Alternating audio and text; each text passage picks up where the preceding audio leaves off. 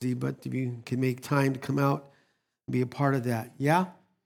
Okay. Also want to remind you, if you know anyone that is in need of groceries and food, we do have a food pantry. It's been amazing. Every Friday from 4 to 6, 4 p.m. to 6 p.m. in the back here. We've been, was 175 individuals, families that we've been serving. Yeah, every Friday. And yeah, it's been pretty wild, man. It's been awesome. And we had one guy that's been came through the food pantry, attend service last week, so hopefully they'll come back. So just welcome. Once again, welcome. God bless you. We love you. We hope that you feel God's presence and God's peace in this place. Yeah? Okay. Also, for those of you, the Valdez family, we've been passing out these bracelets. It's called Undivided. It says Undivided, cry out. So go to the info center after, and we have adults and children. Grab one, and that way you can have that and be reminded of cry out. All right? So we've been in this series, Undivided, and now we're back in person, which is awesome, right? And we are going to be an undivided church. We're going to stay unified in the Lord, right? Okay? All right, so let's go ahead and let's pray, and then let's dive into God's word. Heavenly Father, thank you for giving us the opportunity and the blessing of being in your presence. And Lord, just coming together as a family and worshiping and praying and loving you and loving one another. And we're so grateful for that, Lord Jesus. And I pray that you would bless every individual who is here and also those who are listening, Lord, online as well. So, Father, I decrease that you would increase. I empty myself of myself. So fill me with yourself, that everything that I say and do, every thought that enters my mind would be of you and not of me.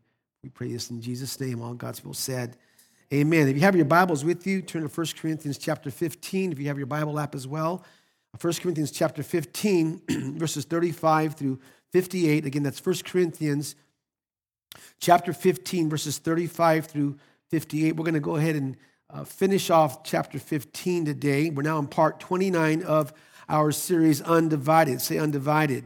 Now, as always, we know this, right? Before we dive into the text, I want to do a quick review from last week's text, which was verses 12 to 34. And I gave you 3 points last week. You might remember these points. And the first one was the protest of the resurrection. Say that, the protest of the resurrection. And we know that in the Corinthian church, the doctrine of the resurrection was under attack. And so what Paul does, Paul raises the question, what if Jesus had not been raised from the dead, in order to show how much hangs on the doctrine of the resurrection of Jesus Christ? And in verses 12 through 19, what he does, he points out 7 results. Paul does this. He points out 7 results if the resurrection never happened. And if the resurrection never happened, Paul says we have no foundation. Our preaching is useless. Our faith is useless. We are false witnesses. Our faith is without forgiveness. Our death is without deliverance. And our life is without significance. But thank God, say thank God, Paul doesn't end with verse 19. Yeah? Praise God for that. And the question is there any hope, any reason to believe the resurrection of Jesus Christ? And Paul answers this, verse 20. He says, but Christ. And the 2 most amazing words in this chapter, but Christ has indeed been what? Come on, church. Raised from the dead, the first fruits of those who have fallen asleep. So we can do away with the what if, right? We can do away with the what if because Jesus Christ, as Paul says, has indeed been raised from the dead. And now all of those negatives are now transformed into positives. Therefore, our foundation is firm, our preaching is genuine, our faith is alive, our witness is true, our forgiveness is accomplished, our death has deliverance, and our life has significance. So we saw the protest of the resurrection. The second point of last week's message was the purpose of the resurrection. And we saw that the purpose of the resurrection is that it arranges our justification and it also assures our resurrection. And the third point of last week's message was the program of the resurrection. Say that, the program of the resurrection. There Paul shows us how God is ultimately responsible for this whole chain of events that began with Christ's resurrection that culminates in the destruction of death. And then Paul confronts those who are being baptized for the dead. What are you guys doing, he's saying? And then in verse 30, Paul's like, hey, if there is no resurrection, Paul's saying this, if there's no resurrection of the dead, why should we put ourselves in danger for something that's not true? Why would we place our lives in danger for the gospel? Well, Paul was willing to place his life in danger for the gospel. Why? Because he knew there was a resurrection, say resurrection, for those who die in Christ. And he gave evidence to that by the way that he lived his life, listen, lived his life all out, say all out for the gospel. And friends, it was the hope of the resurrection that strengthened Paul, listen now, to endure severe trials and persecution because he knew this life was not the end. And then in verse 33, he says, do not be misled. Bad company corrupts what? Good character. And what Paul's saying, hey, your wrong view of the resurrection has been influenced by the bad company you keep. And what they're doing to you guys, they're undermining the firm foundation that has been established in you. Then he continues to rebuke them. In verse 34, he says, come back to your senses. Come back to your senses as you ought and stop sinning. For there are some who are ignorant of God. I say this to your shame. In other words, he's saying, guys, you need to wake up. You need to wake up, think with discernment, and come back to the reality of the truth.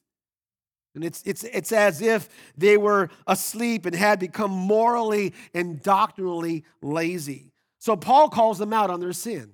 He calls them out on their sin. It's a sin to deny the truth of the resurrection of the dead.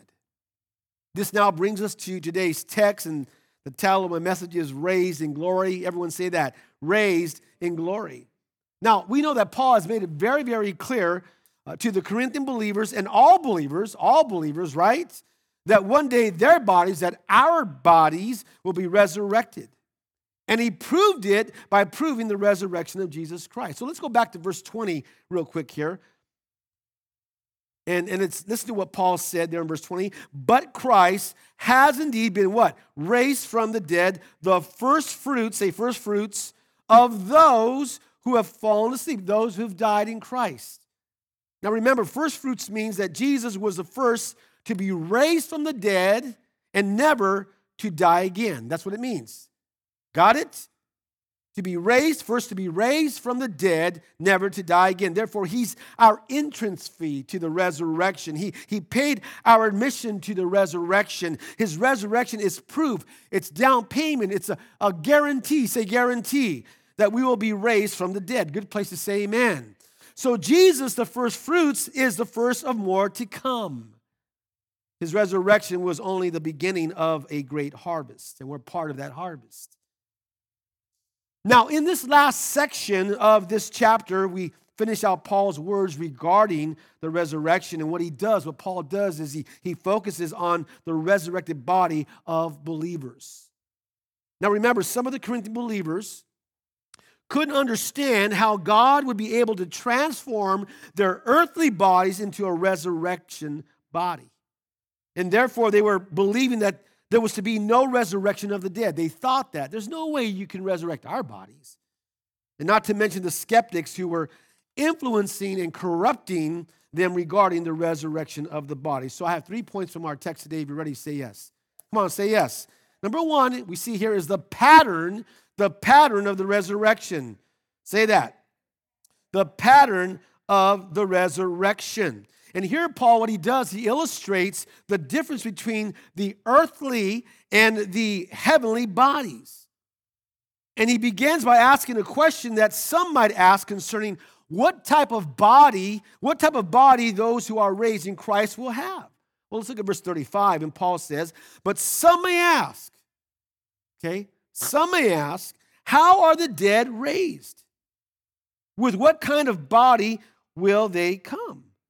In other words, someone may ask, how is it possible for a body that has died, has been buried, and now rotten away into dust, now be brought back to life? I mean, what kind of body will that look like? Well, verses 36 and 37, Paul says, how foolish. He gives a strong rebuke here. How foolish. What you sow does not come to life unless it what? You got to get that. What you sow does not come to life unless it dies. And so what Paul does now, he gives a word picture here, and I love it. He says, verse 37, when you sow, you do not plant the body that will be, but just a seed, perhaps of wheat or of something else. So what he does, he uses an illustration from nature. And Paul's point is this, friends: death is a necessary process in resurrection. It's essential to resurrection. It's kind of like, if I can give you an example illustration, if you take an oak tree seed, it's a very small seed, and as you bury it in the ground, what happens, it begins to die and decompose. It's called germination, to germinate, right? And yet from that death process, as the seed dies and decomposes, comes what? A huge living tree. Are you guys with me? You see, the seed passes through death and decay to rise to a higher form of life in the tree. In other words, this is what I'm saying. What Paul is saying, actually, is what comes up is more beautiful than what was planted. Got it? You ever see a tulip seed, a tulip bulb? It's the most unattractive seed. Ugly. Say ugly. Okay? But it gives forth a beautiful flower. Charles Spurgeon said this, and I love it. No farmer weeps when he buries a seed. In fact, he rejoices with anticipation in what is to come. Then he goes on to say this: your Christian loved one is not lost in death. He is sown, and you will find him again, and when you do, you will find more than you lost. Amen? So follow me here, okay? If God can take a decomposed seed and bring out of it a living oak tree, don't you think God can take a decomposed body? I need someone to say amen. And bring forth a new resurrected body? Right? Question, is anything too hard for God? I mean, is anything too hard for God? No. Nothing is too hard for our miracle-working God. Yeah? You see, Paul's like, for those of you who deny the resurrection of the body, obviously don't know the power of God. You don't know the power of God. Verse 38, but God gives it a body as he has what? Determined, and to each kind of seed, he gives its own body. So follow me here, friends. Our resurrected body will be material, immortal, identical with the present body, and probably reveal the same personality and individuality. And yet it will be different in nature and different in quality. It will be perfect, say perfect, in every single way. Someone say amen to that.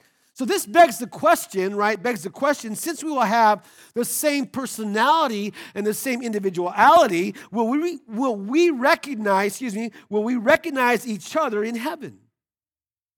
The answer is, yeah. Isn't that cool? Yes, we will, friends, but it will be a different kind and quality of existence that you and I know. Move on, verses 39 through 41. If you're still with me, say amen. Not all flesh is the same. He says this: men have one kind of flesh, animals have another, birds another, and fish another. Verse 40, there are also heavenly bodies and there are earthly bodies. But the splendor of the heavenly bodies is one kind, the splendor of the earthly bodies is another. The sun has one kind of splendor, the moon another, and the stars another, and star differs from star in splendor. So what's Paul saying here? Paul is simply saying, friends, since God has made and given different kinds of bodies in the animal kingdom to fit a certain kind of habitat or environment, and has made and given trillions of different celestial bodies, the moon, the sun, the stars, etc., to fit a certain kind of environment, then why can't God make a resurrected body different so as to fit it for the heavenly environment, the eternal state? Why is it so hard to believe that God could do that? Well, he can, amen? So here's the lesson. Are you ready for the lesson? Nothing, say nothing, is impossible for God. Nothing is impossible for God, right? Did God create you? God created me, he created you, right? The psalmist says that we are what? Wonderfully and fearfully made. He woven us together. So if he created you, don't you think God can raise you up in glory with a resurrected perfect body? Right? Nothing, say nothing, nada is impossible for our God. So you have the pattern of the resurrection. Number 2, follow me now, is the perfection of the resurrection. The perfection of the resurrection. And you'll see that here, Paul describes the new body. Say the new body. Come on, say the new body as better, superior to the old body. Now, I want you to notice what Paul does here. He's just brilliant. God just bless this man. He's brilliant. Paul contrasts what our two types of bodies are like. And so I want you to follow me. If you're ready, say yes. Verse 42. So it will be with the resurrection of the dead. And he says this, the body that is sown. So it's at death, which is when our bodies are sown. The body that is sown, in other words, the body that is buried. Got it? The body that is buried is what? Come on, is what? Perishable. Now I want you to get this and listen now, okay? The moment that you and I were born, we started to waste away. Right? And no matter, friends, how many exercises we do, how many vitamins that you and I take, how much organic food we eat, how much brown rice we eat, how many plastic surgeries or tummy tucks one may have, how much makeup a woman wears, or listen, how many hair transplant a man has, our body is slowly wasting away. It is. In fact, Philippians 3:21, Paul calls our bodies lowly bodies. Come on, Paul, really? Lowly bodies. Right? Poem reads like this, mirror, mirror on the wall, you're not playing fair at all. I'm really now upset with you for giving your distorted view. You show my hair is turning gray. It's just the way the shadows play. I know that you're not hanging straight to make me look so overweight. The way you show a double chin is the way the light comes in. I think I'm fine, but you're so wise to put such accent on my thighs. I wish you'd try to be my friend and tell me I'm a little thin. Please don't let the wrinkles show. I like to have a shiny glow. I see you won't respond at all, so I'll just tear you off the wall. Our bodies are wasting away. I will be 59 years old October 8th, and I tell you, no matter how many exercises I do, no matter how many miles I run a week, my body's wasting away. It's a lowly body. Things just hang. Yeah? So here's the lesson. You ready for the lesson? Mirrors don't lie. Mirrors don't lie, right? Okay? Stand in front of the mirror and then turn sideways. All right? Mirrors don't lie, right? I thought I'd add that lesson in there to be humorous, okay, right? So let's read on. Well, first of all, he says the body that is sown is what? Buried is what? Perishable. Let's read on. And is raised imperishable. Notice the contrast. Perishable, what? Imperishable. So the resurrected body, listen now, won't be subject to disease. Won't be subject to disease. It will be free from every process of deterioration. Someone say amen. So we know that our bodies will rot in the grave. We know that, right? They're going to rot in the grave, but they will what? Rise incorruptible and imperishable. Verse 43, he says it is sown in dishonor. It's buried in dishonor. And there are a few things, let's be honest, there are a few things more dishonorable than a corpse. When the body dies, friends, when it dies, it decays. It's foul. It's foul. And no matter how much the mortician tries to avoid this dishonor of death by painting and powdering the corpse, it's going to eventually what? Decay. Right? So he says, it is sown, buried in dishonor. Notice the contrast. It is raised in glory. Got it? sown in dishonor, buried in dishonor, but what? It's raised in glory. The resurrected body, you got to get this, friends, will be a glorified body, whole, complete, perfect. Perfect. It will be far superior, listen now, in attractiveness, someone say amen, and radiance, amen. Then he goes on to say, it is sown, buried in weakness. So we know that in burial, the body is fragile, it's lifeless, it's weak, it's just lifeless, right? So it's sown, it's buried in weakness, but notice what happens in resurrection. Notice the contrast. It's raised in power. The word power, in the Greek, the word power is dunamis. And that's where we get our word dynamite from. Dunamis. It means strength. It means power, like power, ability. So the resurrected body will have enlarged powers, unbelievable power. Listen now, and be incapable of fatigue. Someone needs to say amen to that. Verse 44. Notice the contrast here. It is sown, sown a natural body, right? A natural body. It is what? Raised a what? Spiritual body. If there is a natural body, there is also a what? So you see what he's saying here? The natural body was designed to live here on this earth, right? Suited to an earthly environment. The spiritual body is designed for heaven, for a spiritual environment to be in the presence of God, what we call the eternal state. Got it? So there's a natural body, and there's also going to be what? It's going to be raised as a spiritual body, right? Verse 45. So it is written. This is what he says. The first man, Adam, became what? A living being. Verse 45. The last Adam, who's the last Adam?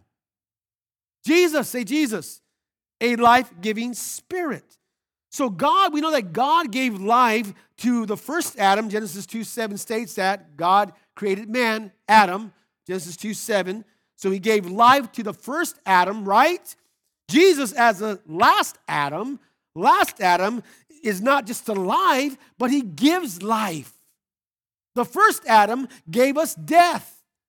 The last Adam, Jesus, gives us life. Some of you said amen like you have no life. Say amen. Verse 46. The spiritual did not come first, but the natural.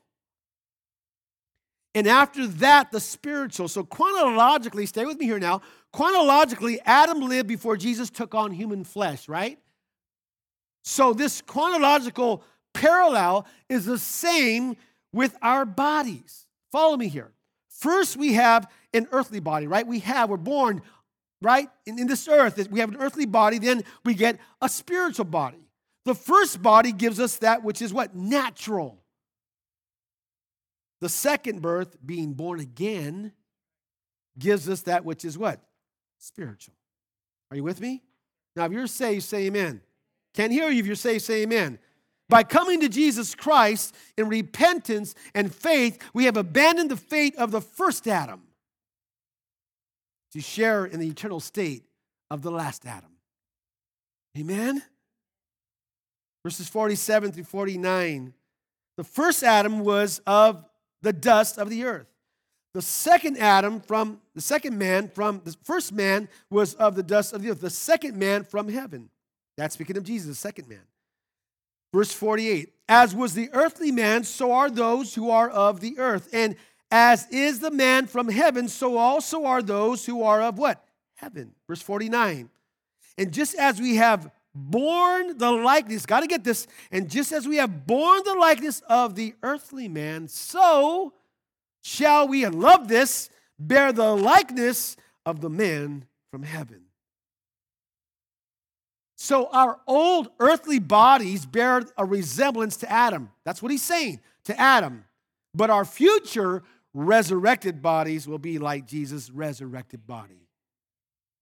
So I want you to write this down. 1 John chapter 3, verse 2. 1 John chapter 3, verse 2. And I love what he says. He says, dear friends, now we are children of God. And what we will be has not yet been made known, but we know that when Christ appears, when he comes, right? When he appears. We shall be like him. Got it? For we shall see him as what? He is. So as Christians, friends, we will receive full transformation spiritually and physically at the point when Christ comes back to take us home. Got it? Philippians chapter 3, verses 20 and 21. Philippians 3, 20 and 21. And Paul writes this, but our citizenship is what? In heaven. In heaven. And we eagerly await a Savior from there. Who? The Lord Jesus Christ. That's who we're waiting for. Yeah? Verse 21, who by the power that enables him to bring everything under his control, will transform, say transform, our, here we go, lowly bodies, so that they will be like his glorious body.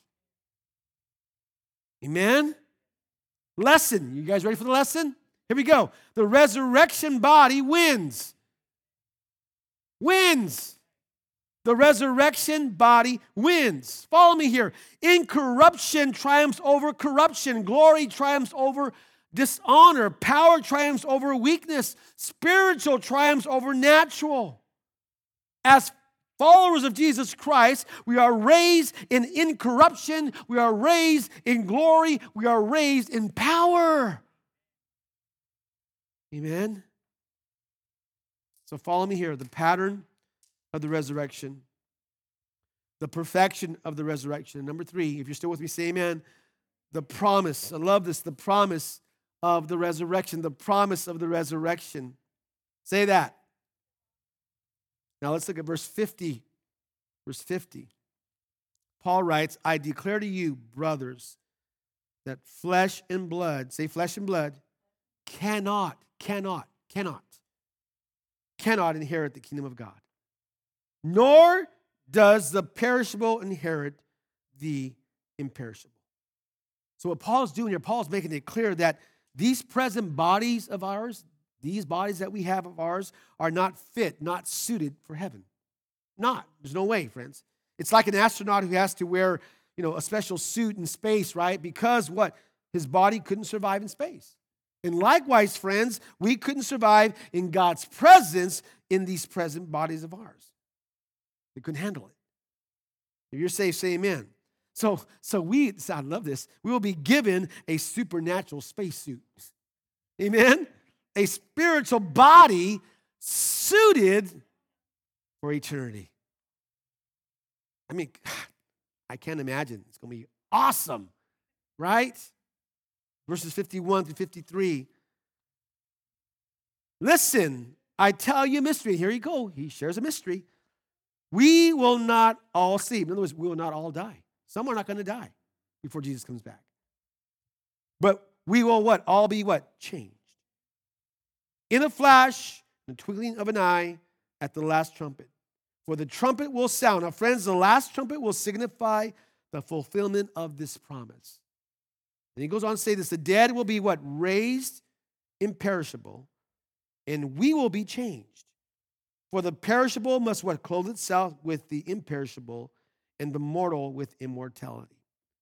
So there is a moment in the future, we know this, right? In the future, when there will be a great resurrection called the what? Rapture. It's called harpazo. Harpazo, it's being caught up.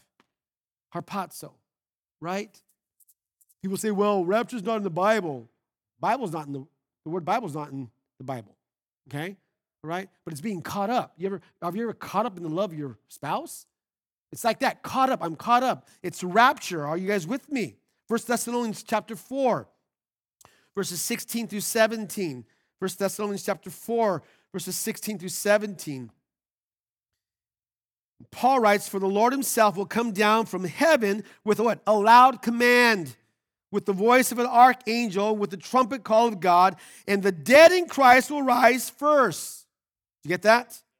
After that, we who are still alive and are left will be what? Hear it? Caught up. There it is. Caught up. Harpazo. Caught up together with them in the clouds to meet the Lord in the air. And so we'll be with the Lord, say forever. Now listen. When a believer dies, when a believer dies, their soul goes immediately to heaven. Got it? Their body's on the ground, but their soul goes immediately with Jesus Christ. 2 Corinthians 5:8 says this. 2 Corinthians 5:8 says to be absent from the body is to be present with the Lord. Their body, their shell, their earthly tent is still in the grave, but their soul is with Jesus. Can I get an amen? Follow me here. At the time of the rapture, those who have already died, listen now, will receive a new resurrected body, and their soul, listen now, will be reunited with their resurrected body. Then those of us who are still alive will be instantly changed and caught up into the air to be with Jesus. How cool is that? There will be a generation who will not die. A generation of Christians who will not die. And those are those who will get caught up while they're still alive.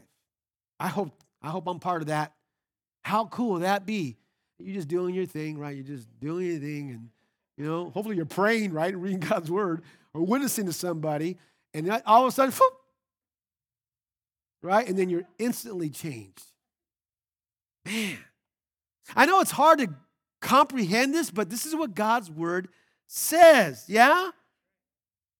Verses 54 to 55. When the perishable has been clothed with the imperishable, and the mortal with immortality, then the saying that is written will come true. And this is what Paul says. Death has been swallowed up in what? Victory. Verse 55, where, O death, is your victory? Where, O death, is your sting? Now, you have this saying here, both Old Testament prophets, Isaiah and Hosea, said this. Isaiah 25:8 and Hosea 13:14. They said, so Paul's quoting them. Death has been swallowed up in victory. Where, O death, is your victory? Where, O death, is your sting? And so Paul quotes this, so we should be comforted by this, right? Yeah? Death is what? In other words, death is declawed. It's swallowed up. It's as though Paul is taunting death. He's taunting death, okay? He confronts this enemy called death. Death, which swallowed up, will now be swallowed up. Death's stinger is removed. If you're saved, say amen. Death for the believer is like a declawed wild animal or a scorpion without a stinger. Got it? So here's the lesson. Are you guys ready? Death has no power over me. If you're saved, you can say that with confidence, okay? If you're not saved, you can't say that. But if you're saved, you can say, death has no power over me. Listen, friends, death is no longer an enemy to the believer, but a servant who opens the door into eternity. Amen? So we should not fear death. 56 and 57, you still with me? Say amen. The sting of death is what? Sin, and the power of sin is the law. In other words, friends, if it were not for sin, we wouldn't die, but sin is a reality. And the eternal moral law of God, what it does, it points out to us that what? That we are sinners. That's what the law does. But notice what Paul says. But thanks be to God. Say that. Verse 57, but thanks be to God, He gives us the victory through our Lord Jesus Christ. In other words, friends, what Paul is saying is that sin is canceled and the strength of the law to condemn us is removed. Why? Because it has been fulfilled in Jesus Christ. And by the word gives there, he says he gives us the victory through our Lord Jesus Christ. The word gives there is in the present tense. Literally means God keeps on giving us victory through our Lord Jesus Christ. That tells me that you and I should live victorious lives, not defeated lives. Are you guys with me? God keeps on, love that, giving us victory through our Lord Jesus Christ. Okay, now look at verse 58a. We're going to break this down in three parts here. Verse 58a. Paul says, therefore. Say, therefore. That word is very important. This goes back to the whole truth of the resurrection taught in the previous verses of this chapter. He's going back. Hey, go back. Therefore, what you've learned previous now, okay, what you learned in this chapter, what it does, it gives, and he's saying, go back to what you've learned that has given you new meaning and purpose to life for the Christian. So he's saying, therefore, what you've learned about the resurrection, my dear brothers, okay, therefore, stand firm. All that you've learned now, stand firm. Say, stand firm. Let nothing move you. That is awesome. That's awesome. Stand firm, let nothing move you. The word stand firm means simply to be seated, to be settled, to be firmly established. Firmly established. In other words, we are to be seated, settled, get this now, seated, settled, firmly established, firmly grounded in our faith. We are to know what we believe and why we believe it. And not only know what we believe and why we believe it, but listen now, Christians, stand by it. Stand by it. And it's God's word, say God's word, that keeps us steadfast and immovable. And this is why we here at Cry Out Christian Fellowship, here at Cry Out, we teach and preach God's word verse by verse, chapter by chapter, so we can stand firm in our Christian commitment, in our Christian character, and also in our Christian doctrine. And what's sad is some believers are not willing, sad, that some believers, some churches are not willing to take a stand for the truth. You know why? Because standing for the truth and refusing to be swayed by our culture is not a popular thing. And friends, our culture doesn't like it when we refuse to conform to their ways, to their philosophy, to their wants, and their desires. Are you with me? Now, if you're saved, say amen. I didn't hear you. You're saved, say amen. We have not been called to conform to the culture. We have not been called to conform to the culture. You and I, as believers, have not been called to conform to the world or to please the culture or to please the world. In fact, we have been called to come from among the world, friends, and be separate and different from them. In the world, yes, not of the world. Romans 12:2, right? If you read that, we are called to be, listen now, transformers, not conformers. Are you a transformer? Conformer. Verse 58b, always, say always. Okay, it's not like sometimes, no. Oh, when you feel like it, or when things are going good, no. Always, what? Give yourselves, what? Half-heartedly? Fully, wholly to the work of who? The Lord. It literally means exceeding a fixed amount. Overflowing. That's what it means. Overflowing, exceeding. In other words, friends, listen now. Our work for God is not to be passive or scarce. We are to literally overflow for Him. It's a toil. It's a toil, labor which brings sweat, friends. That's what it is.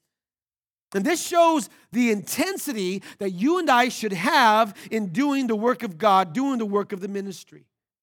Now, I want to say this. We may get weary in the ministry. That's okay. But we must never get weary of the ministry. And I got to tell you, friends, I've been weary in the ministry. I have not taken time off in 18 months. Okay? I'm weary in it, tired, but not weary of it. Amen? Now, the truth is, there are some Christians who have no problem in abounding and overflowing when it comes to their desires and their agenda. But when it comes to God's work, there's no abounding and overflowing in their lives. If you're saved, say amen. We could never do too much for God. We could never do too much for God, right? But we could do much more than what we are presently doing. Hey, can you imagine? Just think about it. Can you imagine what would happen here at Cry Out if everyone decided to abound and overflow in the work of God. Can you imagine? Question. When it comes to the work of God, in other words, when it comes to serving God, are you abounding, overflowing, or are you just coasting? Just cruising along? Are you fulfilling the calling and responsibilities that God has given you? Have you? God's called you to do something. Are you doing it? Because you know why? He deserves your very best. He deserves my very best. Verse 58c, the last part, here we go. Paul says, because you know that your labor in the Lord is what? Not in vain. You keep working, you keep serving. It's not in vain. Huh? And sometimes I think to myself, Lord, is it really worth it, the things that I do, Lord? And I labor. And he says, your labor's not in vain, Arnold. It's not in vain. And how many times do we want to give up? How many times do you want to say, forget this, man? There's no results or anything going on in my life. But your labor, my labor is not in vain. Amen? Because you know that your labor in the Lord is not in vain. And because of the resurrection, friends, no labor is done in vain. They are not empty of divine purposes. So I want to tell you right now, listen, your labor, I don't know what you're going through, and you're loving God and serving God, you're just going through almost like hell. Your labor for God is not in vain. You keep plugging, going away, because there will be a day when you will be raised from the dead. Right? And you'll realize that it's all been worth it, man. It's all been worth it. Right?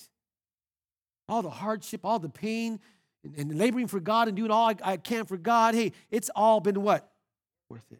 Everything, listen now, church, we do has a divine purpose and will count for eternity. It's going to count. John G. Patton, the 19th century missionary at the South Seas, was leaving home in Scotland to go preach to the cannibalistic people of the New Hebrides Islands, when a well-meaning church member said to him, the cannibals, you'll be eaten by the cannibals. And without hesitation, he replied, I confess to you that if I can live and die serving my Lord Jesus Christ, it makes no difference to me whether I'm eaten by the cannibals or by worms. For in that great day of resurrection, my body will rise as fair as yours in the likeness of our risen Redeemer. Romans 8:18. I want you to hold on to this, okay? Is life tough? God is faithful. All right? I want to encourage you. Romans 8:18. We're almost done here. Romans 8:18. Paul writes, I consider that our present sufferings are not worth comparing the glory that will be revealed in us. Hold on. D.L. Moody, you know who he is, right? D.L. Moody, during the end of his life, he had the opportunity to write his own eulogy. And he wrote this. Someday you will read in the papers that D.L. Moody of East Northfield is dead. But don't you believe a word of it. At that moment, I should be more alive than I am now. I shall have gone up higher, that is all, out of this old clay tenement into a house that is immortal, a body that death cannot touch, that sin cannot taint, a body fashioned like unto his glorious body. I was born of the flesh in 1837, but I was born of the Spirit in 1856. That which is born of the flesh may die. That which is born of the Spirit will live forever. So here's the lesson. Are you ready for the lesson? And we're going to close with this. The best is yet to come. Yeah. And I got to tell you, friends, the way this world is, the way things are going, I just remind myself the best is yet to come. The best is yet to come. So listen, friends, the best, say that. The best is yet to come. So don't fear, don't fret, don't faint. And don't forget that, yes, the best is yet to come. Amen.